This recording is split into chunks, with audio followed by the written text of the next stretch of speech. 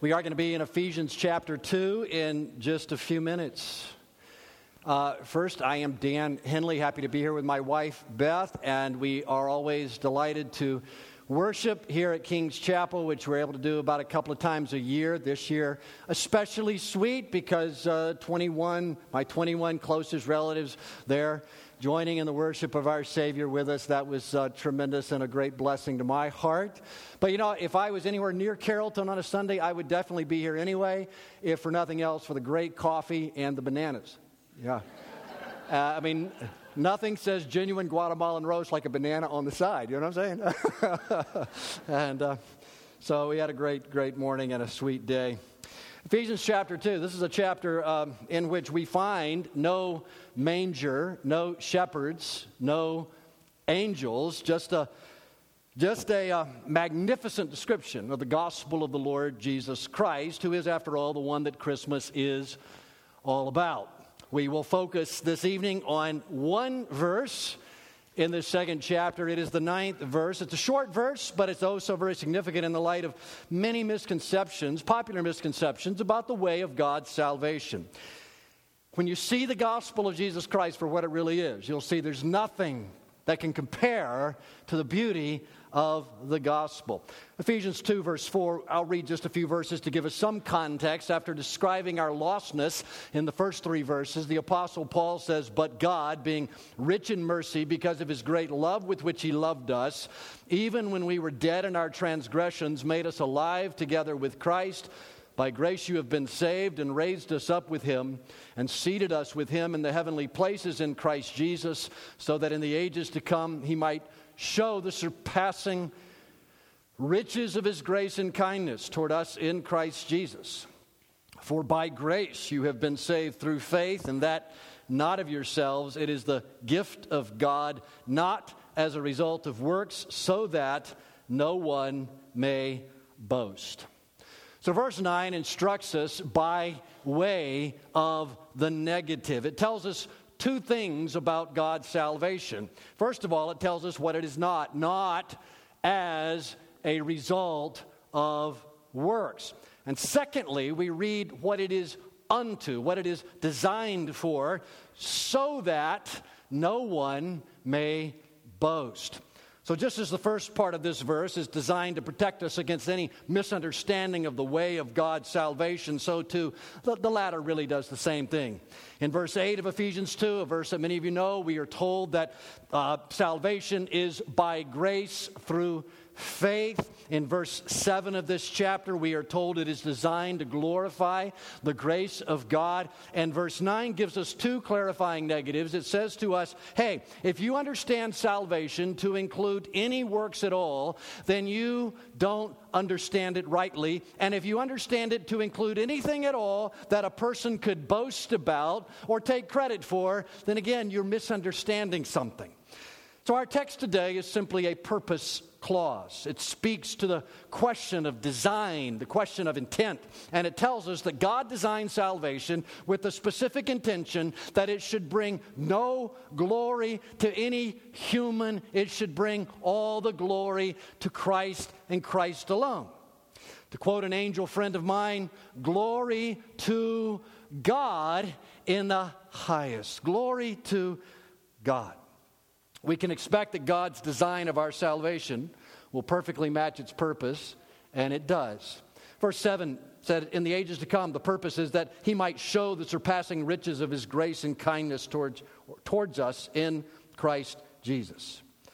So we see there that God's goal in salvation is to show off his surpassing grace for all eternity, to bring glory unto his name, and to keep it from whom?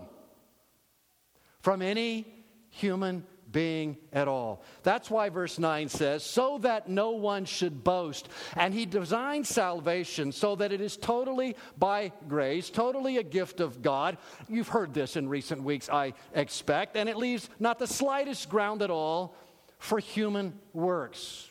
Do you see that? Say yes. All right, good, thank you. Now, this particular addition to the apostles' thought, this addition in verse 9, can serve as a test. Will your idea of yourself, what is your idea of yourself as a Christian? How did you become one of us. Does your idea somehow bring credit to you? Does it give you any grounds of feeling superior? Does it in any way reflect credit upon yourself? Our natural human pride, I think, looks for something like that, for some way to gain points for me. Our text can serve, I think, as a test of our thinking on these matters. Does my view of salvation leave anything for which I can take credit? If so, Paul is telling us that we're in the grip of a serious misunderstanding. There's three very popular delusions about these matters. First is that of liberalism or legalism, pick the L word you want to utilize, which says that our do-goodism, our niceness, our service to mankind, that is what saves us, that makes us acceptable. That cannot be, says Paul, because then you would have all kinds of grounds for boasting. You essentially save yourself. The second popular delusion, Andrew referred to it in brief this morning, is that of sacramentalism. This is the delusion that says that our willing participation in some church ceremony contributes to our salvation. But again, that can't be right, for under that system, there is the inclusion again of my own activity, my own effort, and there is the essential addition of religious works, which Paul excludes in verse 9 of Ephesians 2. The third popular delusion is something that you may be less familiar with. We sometimes refer to it as Arminianism, which says that we don't contribute in the way of works or in the way of the sacraments, but we do contribute our faith. Now that is coming very close. That's coming very close to the truth, to what the apostle teaches, because faith is the one thing that is required. But that perspective fatally misunderstands the origin of that faith. Some think that faith may be generated from within myself. The biblical view is in verse 8 of Ephesians 2, where we find that even your faith is not of yourself. It is the gift of whom? God. You cannot boast about your works because they don't count. You can't boast about your faith because you aren't responsible for it. God is responsible for the whole thing. That's how Hebrews chapter 12 and verse 2 could speak of Jesus and say that he is what? The author, depending on your translation, the author and the finisher or the perfecter of our faith. It is all of him. It is all of him. We contribute nothing. Toplady wrote that great hymn that says, "Nothing in my hand I bring, simply to thy cross I cling. Naked come to thee for dress, helpless look to thee for grace. Foul I to the fountain fly, wash me, Savior, or I die." There's nothing we can do for ourselves, nothing we did do for ourselves. It is all of the Lord, and that is exactly how God wants it, because he intends to receive all the praise. Now you can see God's purpose at work in his saving activity when you consider how God saves and whom God saves. How does he save? You've learned this in recent weeks, I think. By grace, through faith, right? Say that with me. By grace, through faith. The one requirement he makes of us is faith. But in Romans 4, Paul argues that the very requirement proves his point. In Romans 4 and verse 1, he says, "What then shall we say that Abraham, our forefather, according to the flesh, has found?" Can we move on to that verse? Do we have that? Okay. Romans 4, "What then shall we say that Abraham, our forefather, according to the flesh, has found? For if Abraham was justified by works, he has something to boast about, but not before God." You see that? There's this emphasis, if you read the letters of Paul, on the issue of boasting and where the credit goes. He makes a big deal about it. Paul says if it can lead to boasting, then it is wrong. This excludes any human works. And so in verse 3, he goes on to say, "For what does the scripture say? Abraham believed God, and his faith, was credited to him as righteousness." Verse 4, "Now to the one who works, his wage is not credited as a favor, but as what is due." So he says, if you do something to get it, then, well, you sort of earned it. But just believing, that's not a work at all. And it is not even something you do, because it too is the gift of God. Faith is not something of which you can feel proud. If you were to come to me and hand me a gift tonight, which I'm not expecting, but if you did, and you said, Pastor, I'm giving you this gift, and you stick it in my hand, do I somehow think well of myself because I believed you when you gave me the gift? See, I could not help but believe you because the evidence was persuasive. There's no merit there for me in that. There's no hint of merit for me in that. There is only merit, if there's any merit at all, to the giver. How God saves, that is by His grace, through faith alone. That ensures that to Him alone goes the glory. Secondly, who God saves serves the very same purpose. We really don't know why exactly God chose to save the ones He did, but 1 Corinthians chapter 1 gives us some unusual insight into that matter.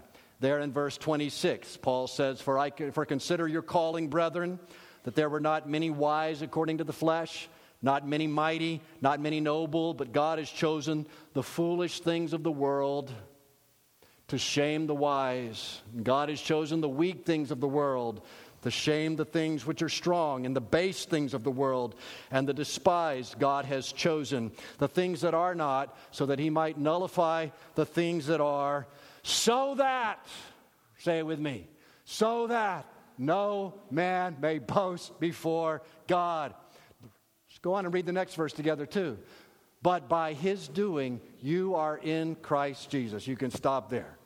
How did you get in Christ Jesus? Wasn't by your doing, was it? It was by His doing, God's choosing. And He chose the ones He chose in order to ensure that nobody could boast. Sent by angels to the manger in Bethlehem were what kind of persons? Lowly shepherds. You can't look at the membership of the body of Christ. You can't look at the membership of the church and then say to yourself, well, it's apparent that God chose us because we are just of finer stock. We are a better breeding. We are of higher moral quality. In fact, Paul notes that there is a noticeable absence of the social upper crust. Some, yes, but not many. Why not? God's election served the purpose of securing His glory and preventing our own. Let me say that again. God's election served the purpose of securing His glory and preventing our own. For several years, I coached a youth league basketball team, of which Andrew was a part. And every year, on one particular day, the coaches for that upcoming season would gather to select the players who would be on our team. We had a draft, okay? And as we gathered together and looked at the players go through their drills, and then we sat in our room and started making our selections, you know what kind of players I was looking to choose for my team? I was looking to pick the best players I could. You know why? Because I like to win. Actually, I like to have fun. But I've determined and watched through experience and realized that you have more fun winning than losing. So I would go into that room intent on trying to pick for my team the best players, like every other coach was doing. Now, for 6 out of 8 years, our team won the championship. You know why? Because we had the best players. Starting with our left-handed point guard. If we had not won with the guys that we had on our team, I would have looked bad. But consider this. If I wanted to really impress people with what a great coach I was, I would have gone to that coach's meeting and I would have picked any 7 or 8 ragtag, mediocre, crummy players in the league, and I would have coached them up. And I would have sent them out there, and we would have won the championship. And after that, everybody would have looked at me, and they would have said, wow, Coach, you are amazing. I didn't have enough confidence to try that.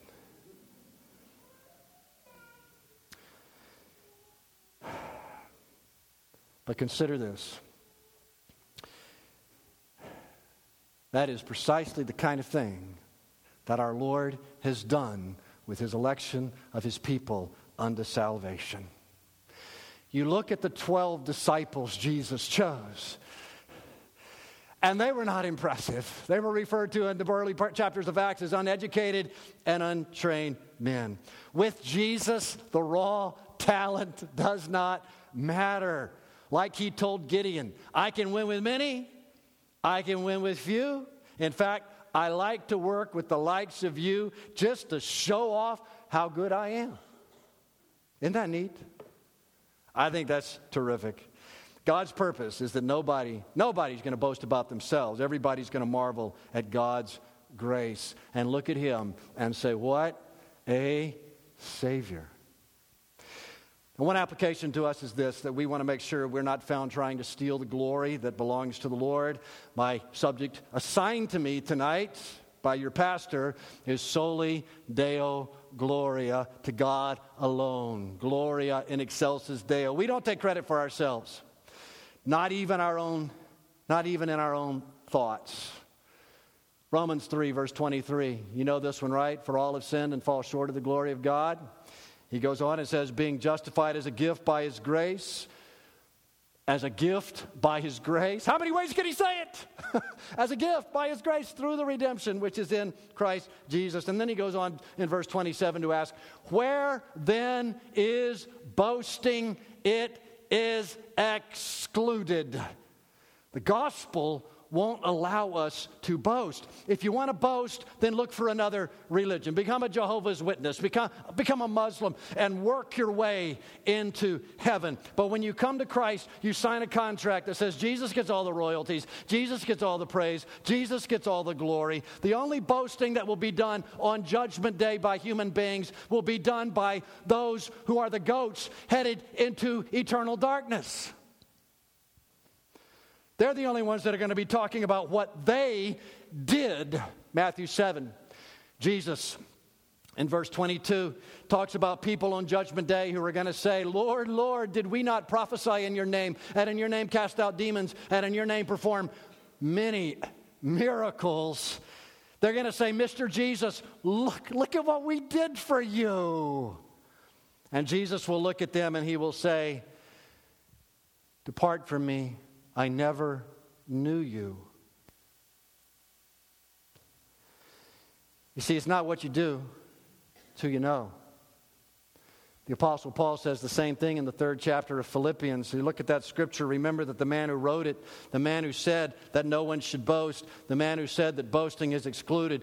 Paul was a man who before his conversion knew a great deal about boasting. He was proud of himself. He was proud of his religion. He was proud of his nationality and his tribe and his upbringing and his education and his morality and his knowledge. Later, speaking as a Christian, he said in Philippians 3:3, we are the true circumcision who worship in the Spirit of God, glory in Christ Jesus, and put no confidence in the flesh.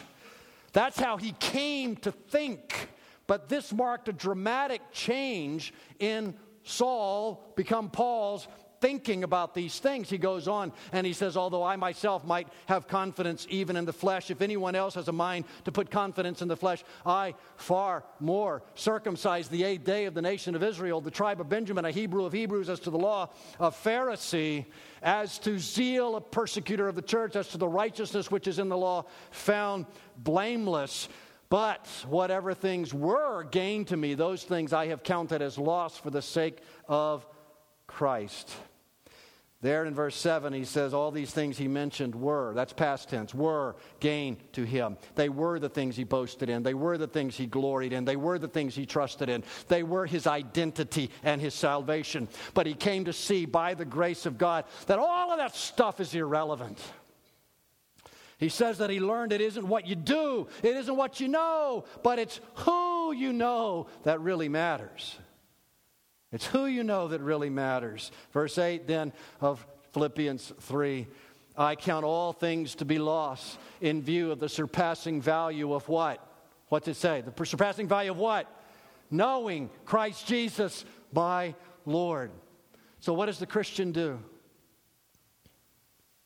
He puts no confidence in his merits. Nothing he's done, is doing, ever will do is the cause of his confidence before God. Christ is.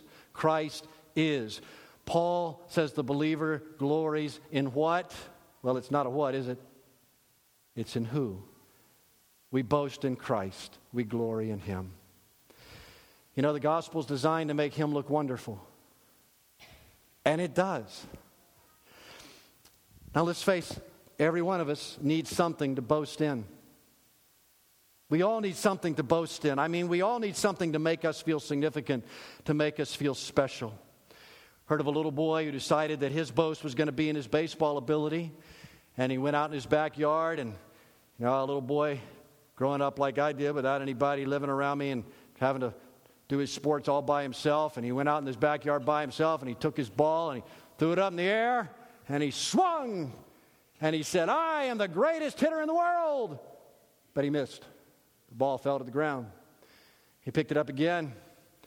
He said, "I am the greatest hitter in the world." He threw it up and swung again. Whiff. Third time. Tossed the ball, swung with all his might, missed it. And as he looked at the ball on the ground, he looked up and he said, "I am the greatest pitcher in the world." We all need something to feel good about, something to boast in, but sometimes we have to adjust.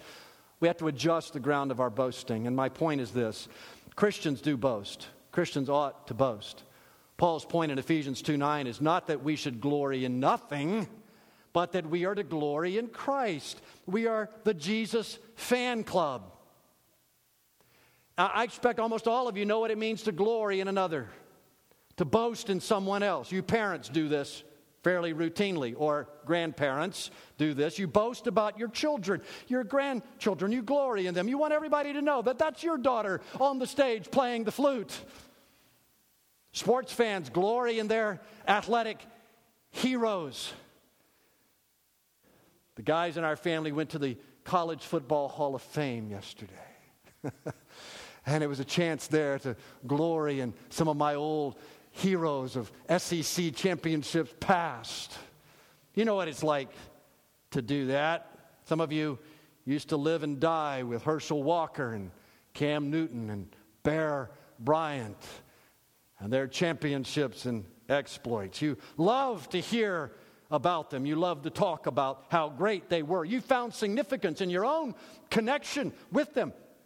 Well, how about you? What is it with you? Is it some sports team? Is it some company? Is it some cause? These are the things we believe make us who we are. They make us special. They make us significant. They become our boast. Well, what is it for believers in Jesus? Paul gave us the answer. We glory in Christ. David wrote in Psalm 34:2, "My soul shall make its boast in the Lord." We love to speak of Him. We love to sing of Him. We love to hear of Him. What matters to us, it's not our noble deeds, but our knowing Jesus. The Christian believes that what makes me special is simply this, that Jesus Christ, the King of Kings, the Lord of Lords, gave His life to make me His. Everything else fails to compare. The difference between the Christian and the non-Christian is not that the unbeliever glories in his wealth and his social status or his ability, and the Christian glories in his religious work and his moral qualities. Oh no, the Christian boasts in Christ alone, and our goal is to make Jesus famous. We want everybody to know who He is. We want everybody to know what He's done for us.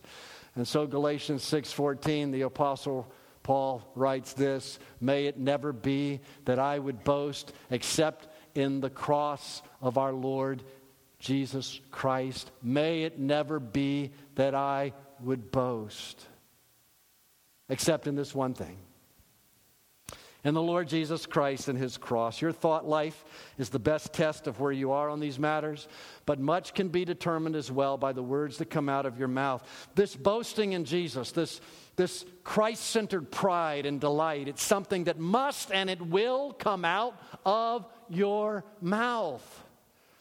It's the heart and soul of Christian worship. When we sing, we cheer for Jesus. We glory in Him. And that worship reveals what's in our hearts. Those of you who are still, in some respects, boasting in yourself, who still think that you're in control, who still think you're sufficient, you're good enough, you will have little motivation to praise Jesus. But if you know Christ, if you boast not in yourself but in Him, then, my friend, you will have the spirit of a John Newton who wrote Amazing Grace, or Isaac Watts, whose song we sang this morning, Joy to the World, the Lord is come. But Watts also wrote, When I survey the wondrous cross on which the Prince of Glory died, my richest gain I count but loss, and pour contempt on all my pride. Forbid it, Lord, that I should boast, save in the death of Christ my God. My brothers and sisters, that is the spirit of the Reformation, which we have celebrated this fall. And that is the spirit of Christmas, which we celebrate tonight and tomorrow. And we celebrate it because we glory in Christ, who becomes ours by grace through faith, unto good works, unto faithful witness, and unto everlasting worship. And because Jesus is the author and the finisher of our faith, the sole sufficient Savior of lost sinners, we adore Him, we brag on Him, we worship Him, we bear witness of Him, and we do so with Brother Martin, and with John Calvin, and with John Knox, and with Philip Melanchthon, and we do so with Thomas Chalmers and all the faithful martyrs and fathers and mothers in the faith who have passed down to us this good word of grace that we declare tonight and have declared these last weeks in this place. So we wrap up then by singing tonight with the angels who at Christmas proclaim glory to God in the highest. Gloria in excelsis Deo. Someday we're going to sing it together with all the saints and all the angels in the presence of the one who is the only true hero of the church, our Lord Jesus Himself. Ed, come on up here, brother, and lead us in worship.